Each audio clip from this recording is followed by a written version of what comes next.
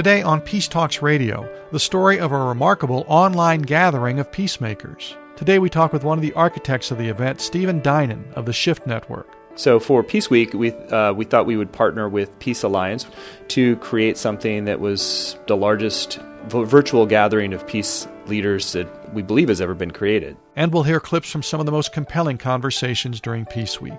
You know, there are so many instances where people are willing to take risks to try to make this a better world. We have to look at and begin to provide opportunities for interfaith dialogue. There does come a time when we've got to ask, what is the ultimate impact of telling these stories?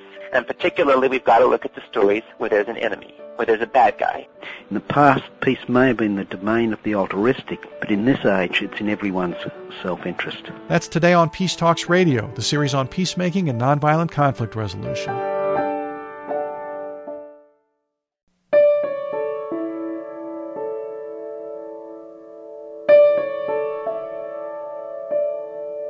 This is Peace Talks Radio, the series on peacemaking and nonviolent conflict resolution. We put the spotlight on peacemakers throughout history and today, whether it's the search for inner peace or learning how to resolve conflicts we have with others in our families, workplaces, communities, or between nations. We consider it here on Peace Talks Radio. I'm series producer Paul Ingalls. For those of us interested in peace building, our perfect conference might be a week-long visit to a place where 75 of the leading thinkers and doers in peace work were all gathered at one time, featured on panels and in conversations that we could sit in on to draw inspiration and useful tips for making peace in our own lives.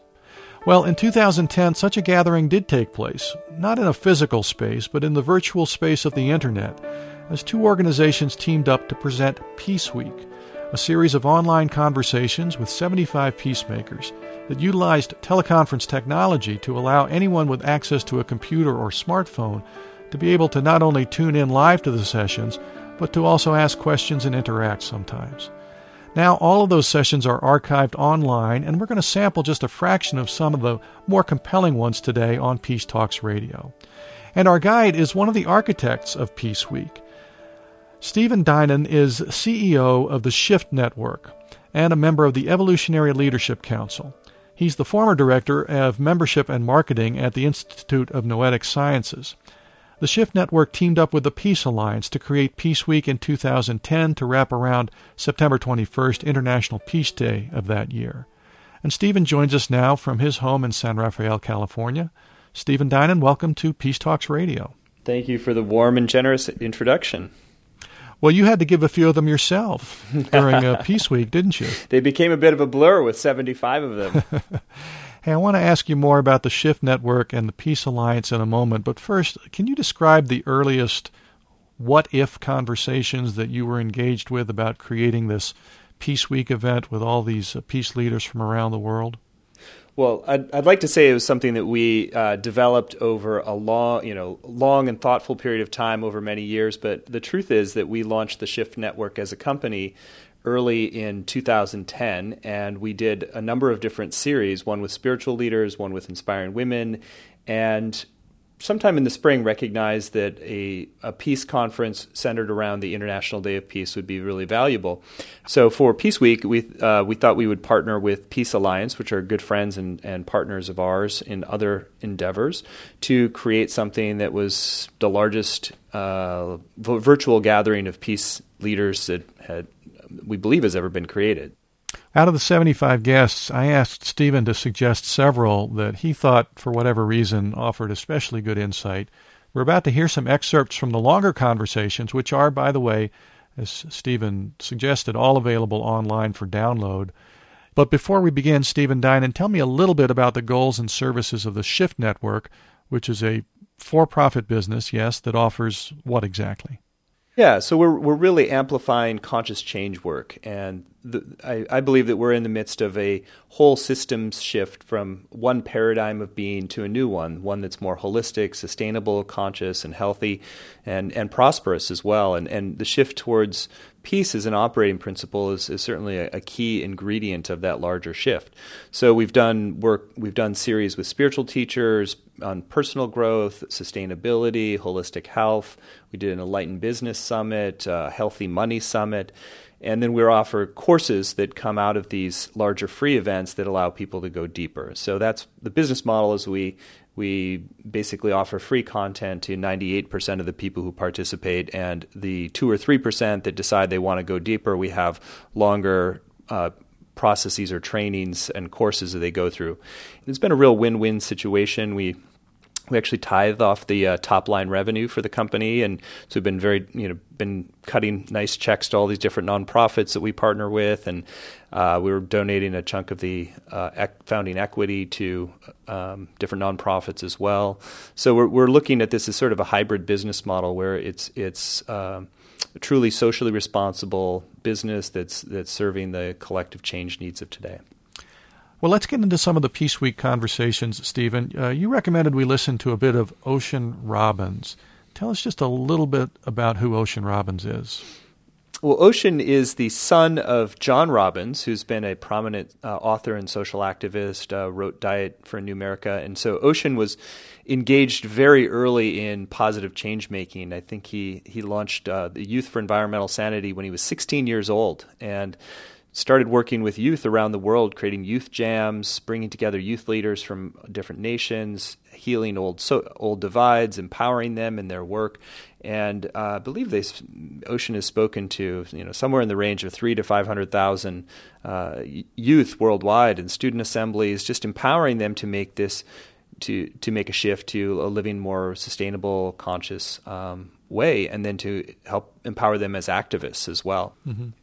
In the clip we chose, Ocean Robbins starts with some advice about how important perspective and what he might call useful thinking and framing can be in helping to set a peaceful tone. Let's listen. At some point, we've got to ask not just what stories are true, but what stories are useful. I mean, if I have a thought, for example, I think a fearful thought. For example, I think, my kids are going to come home from school today. I have 9-year-old twins. If I think they're going to come home from school today and they're going to be really cranky and probably, hitting each other all the time, so I've got to prepare to deal with that, then I've got to ask myself, well, is that useful? It might be useful if it helps me to be fully available when they get home, to greet them with enthusiasm, but it might not be useful if it causes me to want to shut the door and not be around them when they get home because I'm afraid of their grouchiness. And so a lot of times in our lives we carry belief systems and thoughts about what we expect or what our history is. We frame our world through those belief systems and thoughts. And they have a tremendous impact on not only how we see things, but on what we do. And I am interested often not in what is the correct way to perceive, but what is the most useful way to perceive. What will help me to meet life's challenges and opportunities with the best of who I am, and to be responsive and resilient to what comes. And so on a cultural level, we have a lot of myths, we have a lot of stories that we tell, and they have deep meaning to a lot of people. And you're right, there does come a time when we've got to ask, what is the ultimate impact for our children, for our lives, for our families, for our communities of telling these stories? And particularly, we've got to look at the stories where there's an enemy, where there's a bad guy, whether it's Republicans or Democrats, whether it's Jewish people or Arabs or Muslims or Christians or fundamentalists of any kind or non-believers. Whatever our story is, if there's a bad guy, if there's an enemy, if there's a villain, then we've got to take a serious look at what the cost is of villainizing and demonizing people. And we may passionately disagree with their actions. We may think they are vile, and not only do we find them offensive, but we may think that they are destructive and violent to others. At the same time, can we continue to hold love and respect for the individual? As Dr. King said, we must hate the sin, but love the sinner. So I'm constantly looking at what does it mean to do that, and what are the stories and worldviews that will help us with that. And one of the worldviews that I find really useful is one that honors diversity, that celebrates unique perspectives, so that when I hear someone say something I don't agree with, my reaction can be, maybe I'm about to learn something. At the same time, I'm not going to give up on what I believe just because I'm listening to somebody else.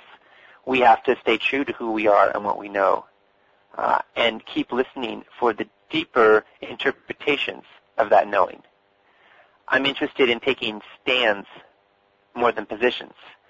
And part of what that means to me is that a stand is for life, and a position is about a particular issue or policy.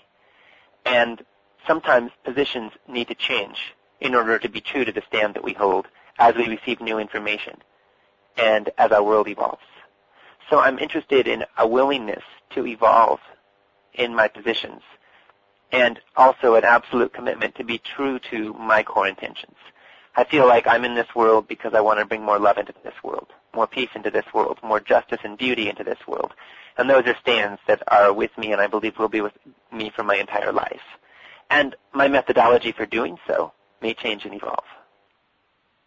What are some of the other skills or patterns or skills or aspects of being a peace builder that you've seen are really key as working with leaders around the world? What are some of the skills that have been necessary to really for them to be successful in peace building work? Well, persistence is pretty important. You know, you can take a step in any darn direction you want, but it's thousands of steps to get you somewhere. And so I think that it's really, it matters not just what direction we head, but how long we keep going and how persistent and steady we are in that.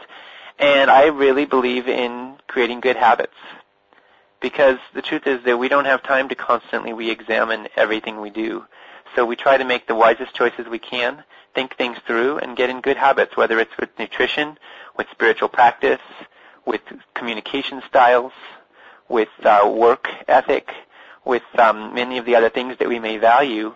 How do we create around us patterns and opportunities that support us in doing the right thing, day in and day out, and break those habits that we know are counterproductive and destructive to our lives, whether it's watching TV or binging on junk food or thinking junk thoughts or getting caught up in things that we know are counterproductive. The more we can catch that and listen to our inner guidance and honor it, the healthier we're going to be. And have compassion for ourselves. We're going to make mistakes. We're going to fall flat sometimes. That's okay. I believe that the same dynamics in which we tend to demonize other people play out in-house, so to speak, that we often demonize parts of ourselves that we're unwilling to acknowledge or haven't come to terms with. And so I am also a big believer in supporting leaders of all kinds in not just trying to give the inspiring presentation on the stage, but to be authentic and to bring more consciousness to what is so in us and in our world, so that we can build our lives on real ground, on something that matters and something that's true. Because we don't need more big talk nearly so much as we need more authentic action. That's youth leadership expert Ocean Robbins urging us toward working both inside ourselves and out to reduce our tendency to demonize others and parts of ourselves. In conversation with Stephen Dinan during Peace Week, the online conference that the Shift Network put together in September of 2010. Stephen, now another powerful youth leader that you featured was Aqeela Cherrelle, who's famous for in 1992 brokering a peace agreement between rival Los Angeles gangs, the Crips and the Bloods. Now, had he been in gangs himself earlier in his life?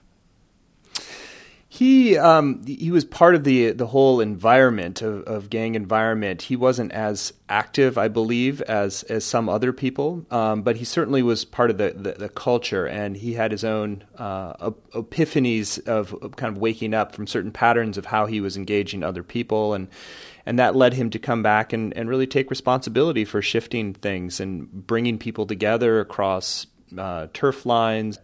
I don't know the actual statistics, but it was manyfold drop in murder rates and crime rates over the subsequent 5 years as they really got to the core issues and started to broker truce. Well, so since that time, Aqeela has traveled the world advising on peacemaking, and he's set up agencies devoted to getting resources into urban communities to help stem the tide of violence.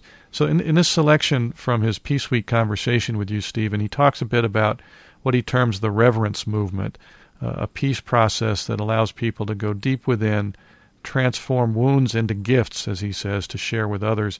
And as we'll hear, in addition to losing something like 13 of his friends to gang violence, he also lost one of his sons to violence. Mm-hmm. This is Aqeela Cherrelle.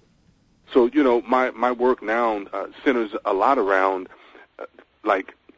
utilizing the situation of gangs as a way of kind of going deeper and saying, hey, what's happening with your personal life? What are you going through?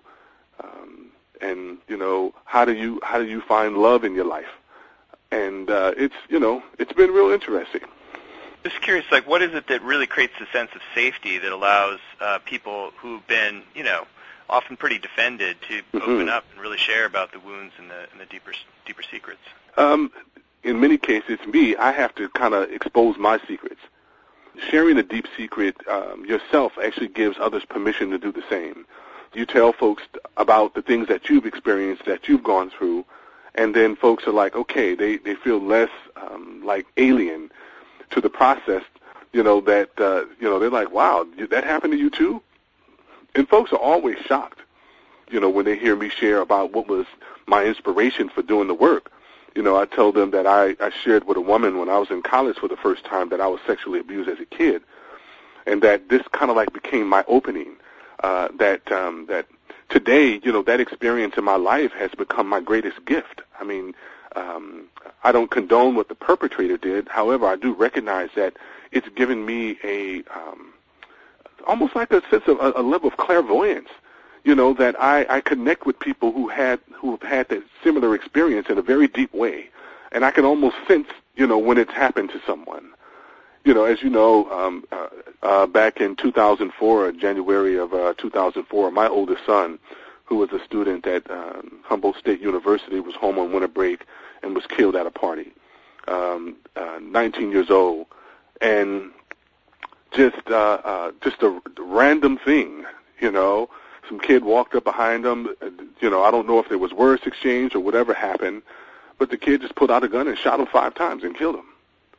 And I mean, you know, to this day, I don't know all of the details surrounding what happened, but there were 50 other young folks out there that night that my son was murdered. And, you know, and this is something that happens over and over again in the neighborhood. No one said anything. No one was willing to come forward and testify about what they saw. Because to speak about it, you know, we have this rule in the neighborhood of not snitching. To speak about it means that you expose yourself, you know, both personally and like kind of collectively to a violence that exists in the community. And it's kind of like sewn into our DNA in a certain sense that folks have historically seen, you know, people murdered and killed for speaking like truth.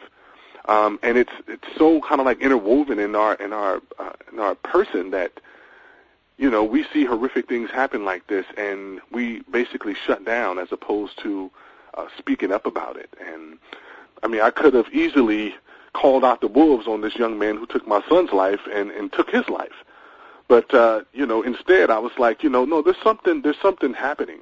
There's something happened to this kid, 17 years old, that caused him to have a callous heart, that caused him to take another human being's life. I'm like, you know, there was a violation that happened. And I'd like to be able to hold space for one day of being able to ask him, like, what happened? You know, I'd like to meet his parents and ask his parents, like, where they feel like they lost connection with their child or if they ever had a connection. And then, you know, support the process in him getting the proper counseling, therapy, or whatever healing modality is necessary so that he can begin to live some sort of a balanced life. Because his life is intrinsically connected to Terrell's for the rest of his life. His ability to live some sort of a normal life hinges upon him being able to reconcile what he did, to not define himself as a murderer, but see himself acting out of the wounds in his own life. So you know, it's a redemption quality that also to me is present in reverence. You know, forgiveness, you know, as an initiation is a quality that's also present in this idea of a reverence movement, that you forgive yourself first, you know, before you actually forgive the perpetrator. And it doesn't mean you're happy, chummy kissing the perpetrator walking down the street holding hands. No, it means that that once you've forgiven yourself, it moves you to that place of compassion where you can put yourself in the shoes of the perpetrator and really know and understand what it is to be deeply wounded and to act out of that place, so that that we could have more compassion and empathy, for humanity and for human beings, because nobody is innocent. We've all kind of like played a role in it, either as perpetrators or victims, or as perpetuators of it. I got involved with the Forgiveness Project before my son was murdered, and one of the folks in the organization was asking me, like, well, you did the peace treaty between the Crips and Bloods. Like, what are you forgiving? Have you ever killed anyone? I was like, no, I've never killed somebody. I said, but I've been a bystander to many people being murdered. And I said, as a bystander, I'm almost just as responsible, because I said nothing about what happened. I said, because to see that, I'm like triggered my own wounds and my own insecurities and my own secrets.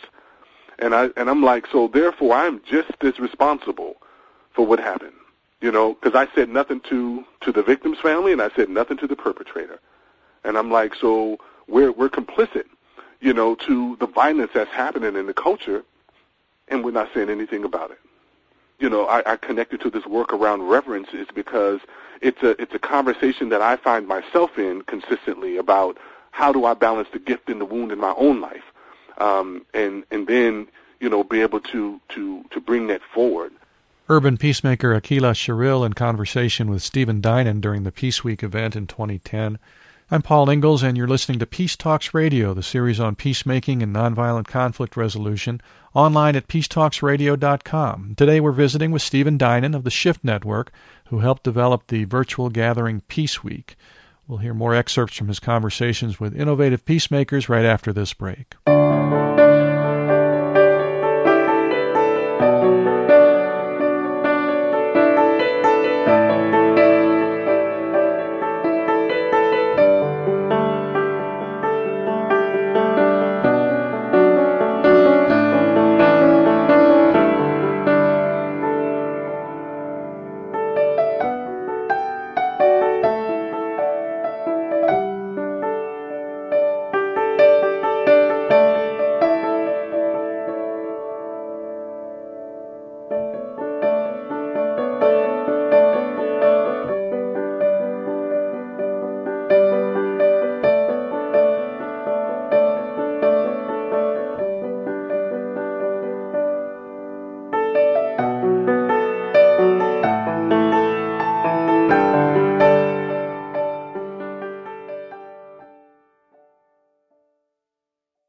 This is Peace Talks Radio, the series on peacemaking and nonviolent conflict resolution, online at peacetalksradio.com. Those who say to you that there can't be peace on earth are those who are not working for it. This is Nobel Peace Prize laureate Betty Williams, who won the prize with Mairead Maguire in 1976 for her work promoting a peaceful resolution to the troubles in Northern Ireland. Because there can be peace on earth. It's not the airy-fairy. Peace is something that we have in our lives every single day, in our homes, with our children, with our relationships. So why can't we develop that and make a better world for us all? Because everybody wants it. If you speak to a person, they'll tell you they don't want war. The Irish used to say all the time, oh, I don't want war. But they were committing war in the name of God. So once you bring that fact to the fore and start actually working for peace, it's not easy. Nobody ever told us it was.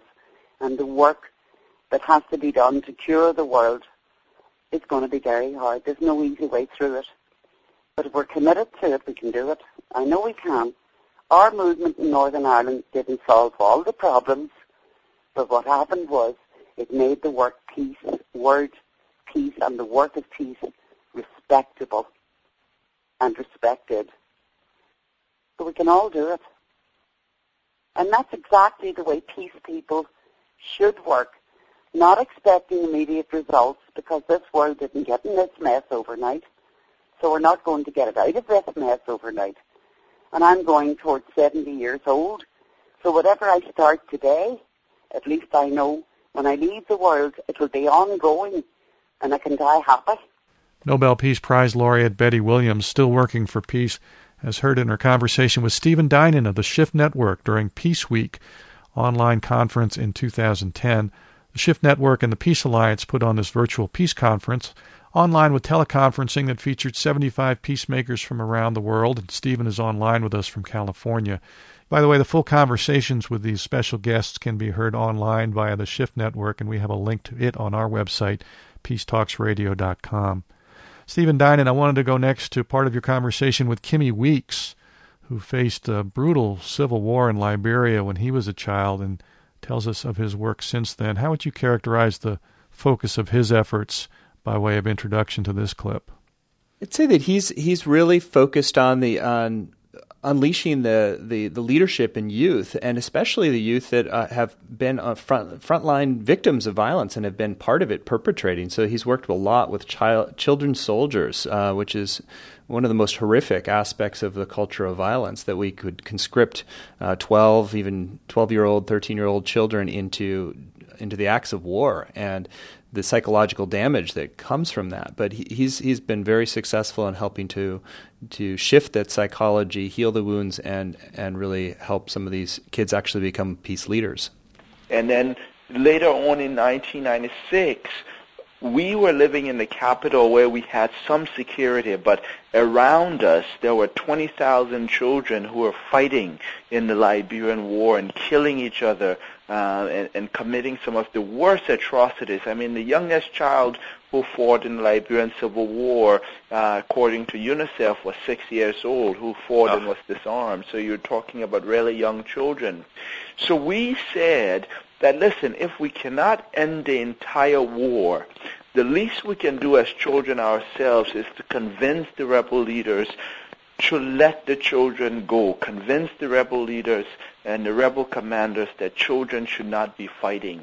And so with funding from UNICEF, we went out into the rural areas and started talking to these rebel leaders and rebel commanders and going from place to place, trying to convince them and getting them to sign petitions and record voice messages, essentially saying that at the end of that year, all the children fighting for them should lay down their guns. And that was a huge fight for us, and it was just a beautiful moment, because in that time we're also able to rally hundreds of children, hundreds of young people across the country to protest for peace and start this big national movement. But now one of the things about child soldiers and former child soldiers is that imagine a 10-year-old child being forced from their family, being forced into a rebel group, being forced to kill someone in their community, being forced to commit atrocity. They essentially lost an entire childhood. And the process of helping to heal them after the war has ended is probably one of the hardest tasks where we work right now. We work in post-war countries, and the reason we work in post-war countries is to try to make sure that we can set in place the mechanisms to prevent countries like Liberia and Sierra Leone from falling back into war.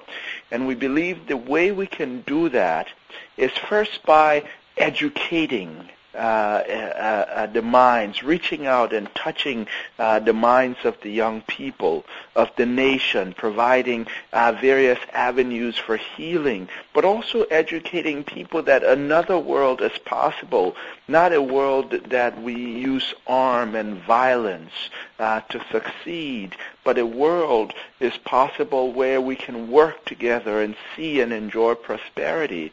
And then also providing the vocational training for them, the basic skills in carpentry, in auto mechanics, in plumbing, jewelry making, sewing, tie-dyeing, useful skills that these young people who otherwise would have no opportunities can learn, and then finally giving them a microloan to start their businesses. And we think that with the combination of these things, when these young people have the opportunity and someone comes to them and say, there's a gun, let's go fight, they will think twice and say, no, I won't do that because I'll be destroying what I've built for myself and my family. So this is the hope that I have, and all of Youth Action International has for Africa.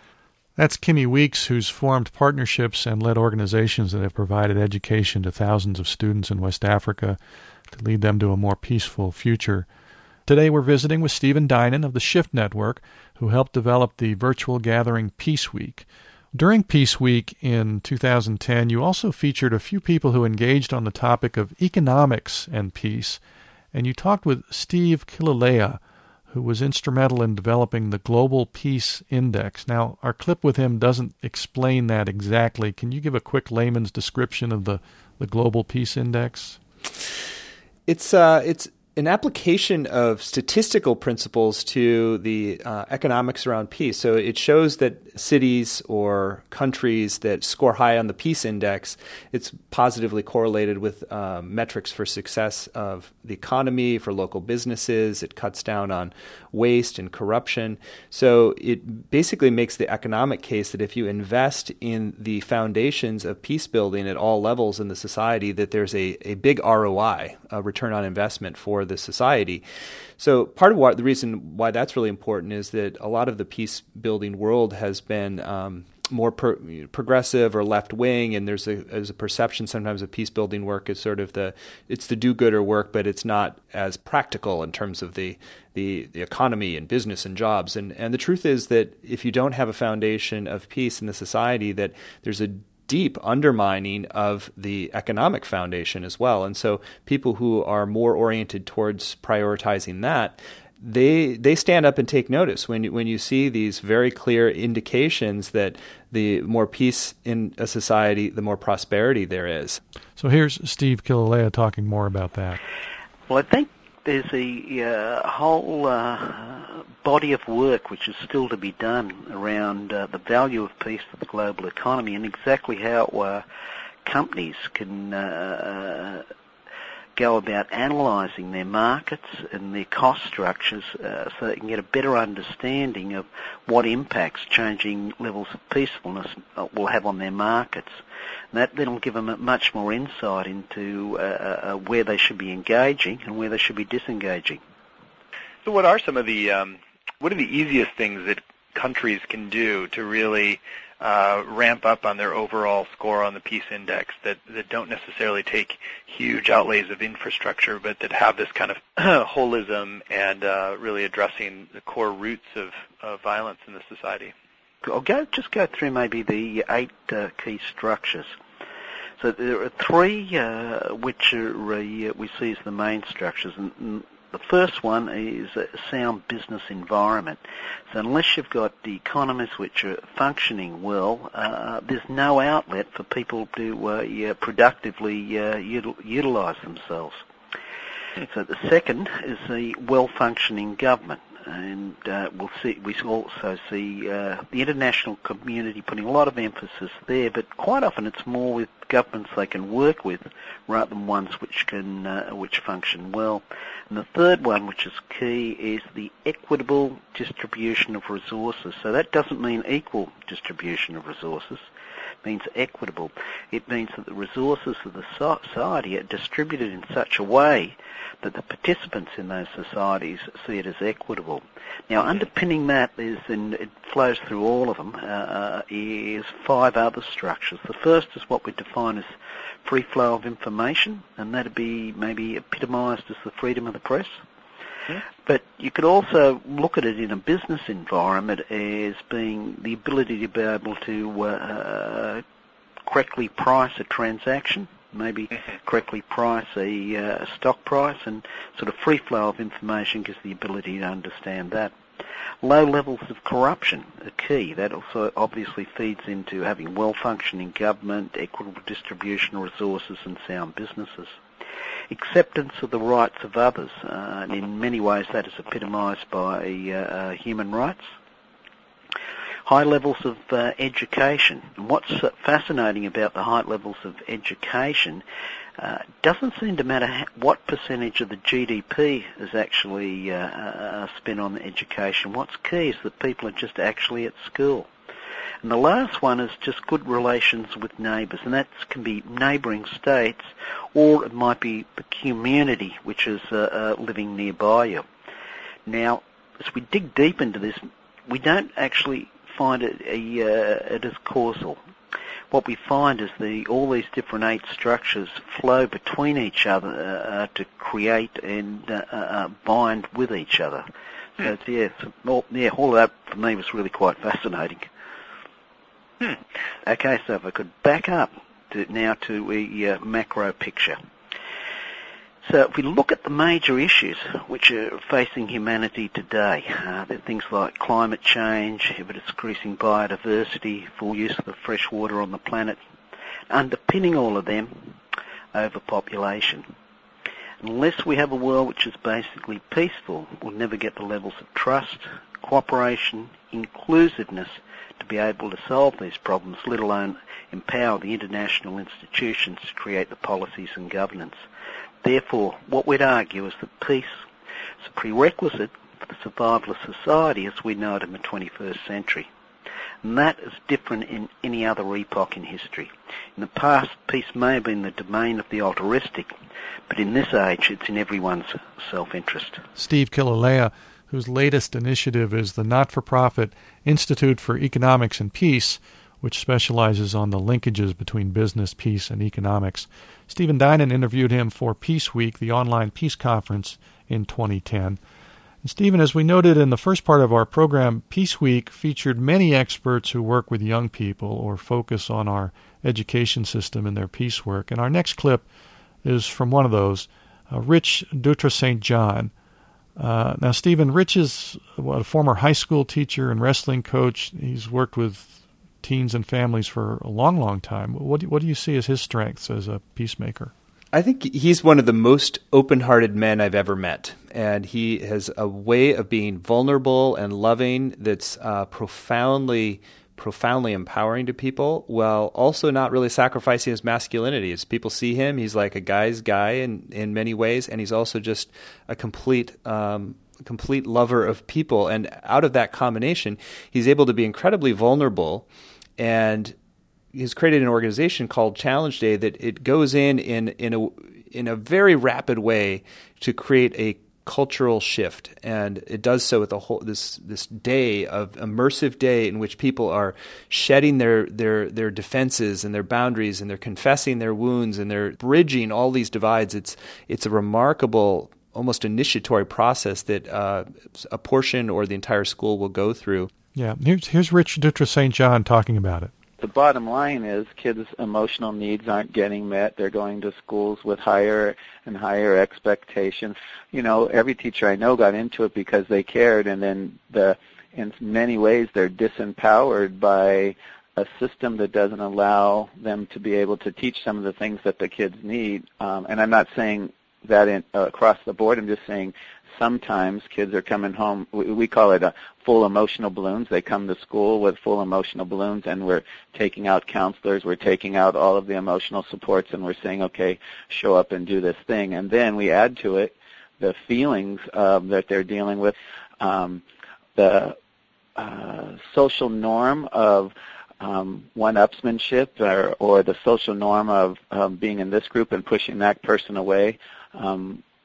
Are causing young people not to show up and academically do what they need to do, not emotionally be able to do what they do, and to feel disconnected. We actually think that the biggest problems in schools are separation, isolation, and loneliness, and it's where young people compare their insides to other people's outsides and figure that here's the right way to be, here's the wrong way to be, that's cool, this isn't cool, I'm not cool, and somehow, without getting to know each other, they are left just trying to survive. And that's where If You Really Knew Me comes from. It's like, let's see what's really going on in your heart. Let's find out what really matters.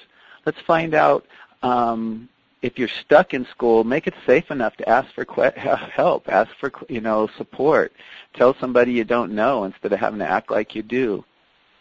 Yeah, well, I'd love to turn into the positives that are happening, because I know that there's so many lives being touched and hearts being opened, and talk about how you guys can go in and really in a very short period of time catalyze a deep cultural shift and a healing for a lot of folks, and maybe how you've structured things so that can happen.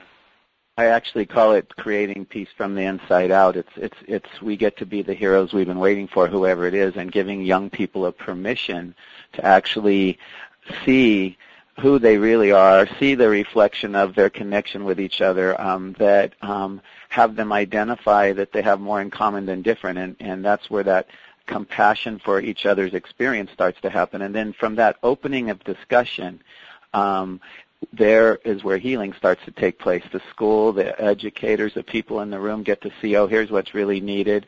It's not personal to me that kid's acting out in class. It's not personal to me that they didn't do their homework. It's what's going on in their life. So how do we as adults hold hands as a society to be able to give kids what they need in school? So that's all we do in the day, is we show them what's possible. We get them to see they have more in common than different, and then we give them a roadmap, a path.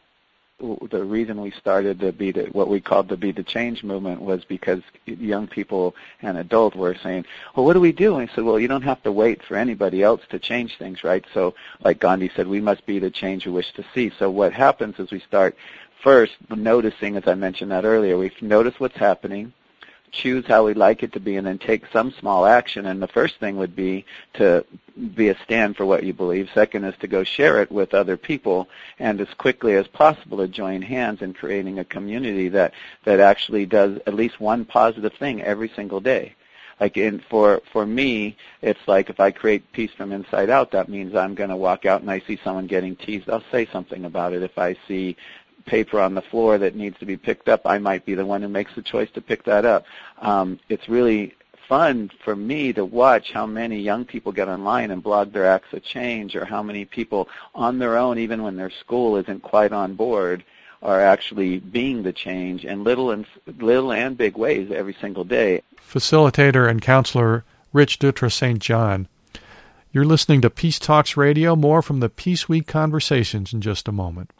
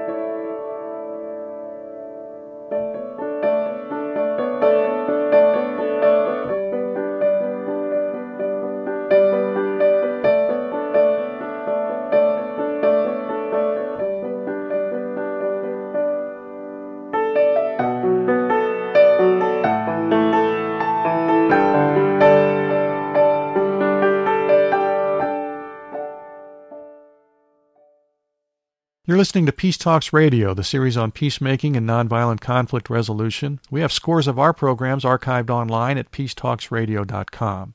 Today we're visiting with Stephen Dinan of the Shift Network, who helped develop the virtual gathering Peace Week in 2010 that featured scores of peacemakers from around the world in a virtual online conference. And we're sampling some of those conversations today on Peace Talks Radio. We've got Stephen Dinan on the line with us, and Stephen, we're really grateful for you allowing us to spread the reach of these conversations a little further with our listeners. It's a great way to do it, and I love that we're able to pull out some of the real gems and bring them together in a way that just shows the multi-dimensional aspects of peace that are, and how many people are doing great work on different fronts to move us out of a whole era in which violence was acceptable into a new era in which peace is the foundation of society. It's a bit of a greatest hits collection, yeah, but all of the full-length conversations are available online, and we have a link directly to Peace Week. You have to sign in, but once you do, you can get access to all of the MP3s from Peace Week 2010. Next, we're going to hear from Audrey Scott Williams, who describes herself as a peace walker, a vision keeper. She's a human rights activist and an author, and she has walked all around the U.S. and Africa and other places to make her point about peace. What do you think of the impact of these peace walk events? I'm sure there are some who are skeptical about these symbolic acts. Stephen Dinan, what do you think? Well, after listening to Audrey, I was convinced of the value, both for the people who are participating, but she has an interesting angle where she sees that part of the walks that she's doing are actually consciously engaging kind of unresolved collective wounds, if you will. There was, I think, the first walk she did was retracing part of the Underground Railroad, and she was consciously doing spiritual practices to work out you could call it the unhealed karma of the United States between blacks and whites in the civil and the time of slavery. And it feels like there's a way in which the act of walking together creates this solidarity and a sense of community and a sense of positive purpose. And then I think when you add in this other element of which you could maybe call like a form of subtle activism, that something quite extraordinary is happening there. So here's some of Audrey Scott Williams' message during Peace Week. We have to look at and begin to provide opportunities for interfaith dialogue. I think one of the most isolated, I don't want to say isolated, but one of the places that we tend to stay in our boxes is in our religion. And we have to begin to think about religion, valuing everybody's religion, valuing all of our differences to make a difference in our communities and in our nation. And so I think we have to begin with our interfaith, how we bring various faith and spiritual practices together to begin to acknowledge each other's space, if you will, but to also say, our God, whatever that may be called, source, creator, what have you, embraces us all. We all come out of that. So I think we need to do a lot of work on the interfaith, and that's certainly a major part of what we do in every city that we go through. The second is we need to also look at how we relate to one another and what we see with our physical eye. If you just open up your eye and walk, what do you see and what is the story that comes out? If we're speaking one thing about what we value our children, we value our resources, and yet what we see is children who are being left out of the opportunity and access cycle, that are hungry, and we have more children in poverty now than, I don't have my statistics in front of me, but more than we've had maybe ever. Since we've been collecting statistics as we look at it from a per capita standpoint, health issues. So if we're saying we're valuing these things and then the outpicturing of that is the contrary of that, then that alone just simply says we're not doing something right. And we don't have to put a personal value to it yet, but just to simply acknowledge that something's wrong with the picture. It's not measuring up to what we say we're doing. The real challenge and opportunity here is to say, I can dream this world a better place. I can dream my community a better place. And that means for me is that, okay, we're standing in the midst of what we see. Let's take it to the next level. What can we do to make this story different 2 years from now, 6 years from now, 10 years from now? And that's what we want to feed and give energy to, and we're putting peace zones in each of the places that we go with some kind of demarcation, whether it's a peace pole, a peace garden, but something that is a trigger for the community so that it doesn't lose its connection to what it said, what it comes up with as its dream for peace and opportunity and health and healing for its community.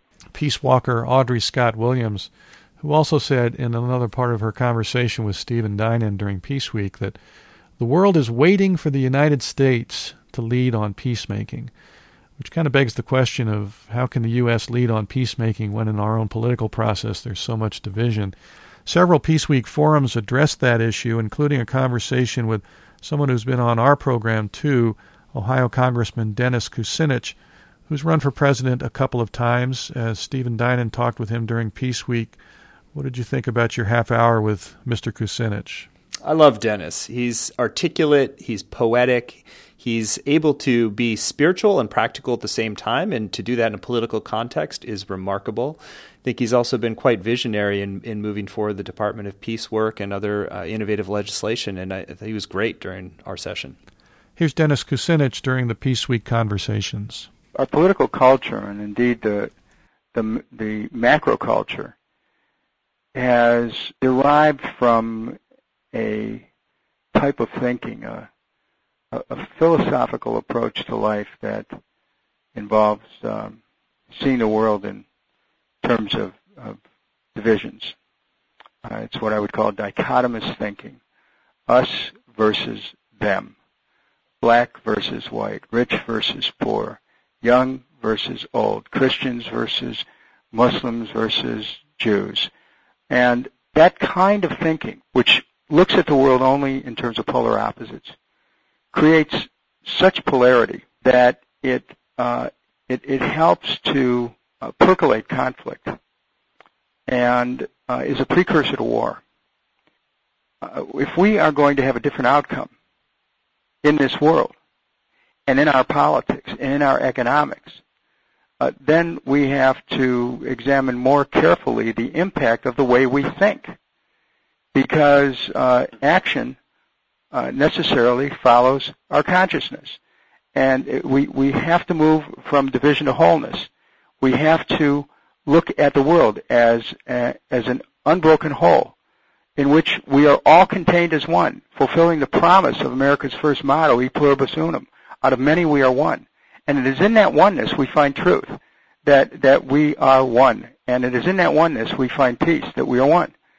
And I think that if we are going to get to that place, we must first challenge some underlying assumptions about the way we see the world. And so when I speak of challenging the underlying assumptions, I speak of actually looking at how the world is created by our thoughts. There are those who believe, in victimization. Well, there's also another view that says that we are not so much victims of the world we see, we become victims of the way we see the world. And if we believe the world is an evil, wicked place without redemption, we help to seal our own fate. And on the other hand, if we see the world as being ultimately a place where we can work out our fate in a way that can, where all of mankind can move towards a better path, towards a more enlightened path, towards a path of peace and justice, then we, through our deeds, following that type of thinking, can help create the self-fulfilling prophecy of an ascending condition for mankind. If the past, the present, and the future are indeed united, then we are on a journey that is timeless in nature, and that every moment when we act, we are acting within a context of eternity. Eternity is not something beyond our grasp. It is something that we are within and contained within. And so everything lends itself to transformation. Transformation is not simply a condition that happens at the end of a journey. Sometimes the journey is a transformative journey. The first step changes things. In some ways, we have to be more patient with ourselves and with each other, so that we don't lock ourselves into believing because the conditions aren't exactly what we want at this moment that it'll never happen. There's a sense in which we need to plumb the deeper wisdom of Shelley's poem Prometheus Unbound, when he speaks of hope creating from its own wreck the thing it contemplates, that we have to be able to hope beyond hope and take our hopes, as Paracelsus once wrote, in Latin it was per aspera ad astra. In English, it's through hope to the stars. We live in that place of spirit, which we then bring into the material world to infuse it with spiritual principles that then create the transformation, and that begins with the stuff of hope. We're better to bring that than the U.S. Congress. I mean, it's a matter of practice here. Gandhi's life was about testing principles and truth, and I think that wherever we work, and where I work, it's kind of the capital of our nation, and sometimes the capital of polarized thinking. It's a good place to test the possibilities of trying to move beyond positionality and beyond partisanship, and connect with people heart to heart, and to see what can come of that. you should know that notwithstanding what appears to be internecine partisan warfare here in Washington, that many members have friends on both sides of the aisle. The thought of party, the idea that there's some inchoate force out there called a party that should trump communication between individuals is pretty crazy.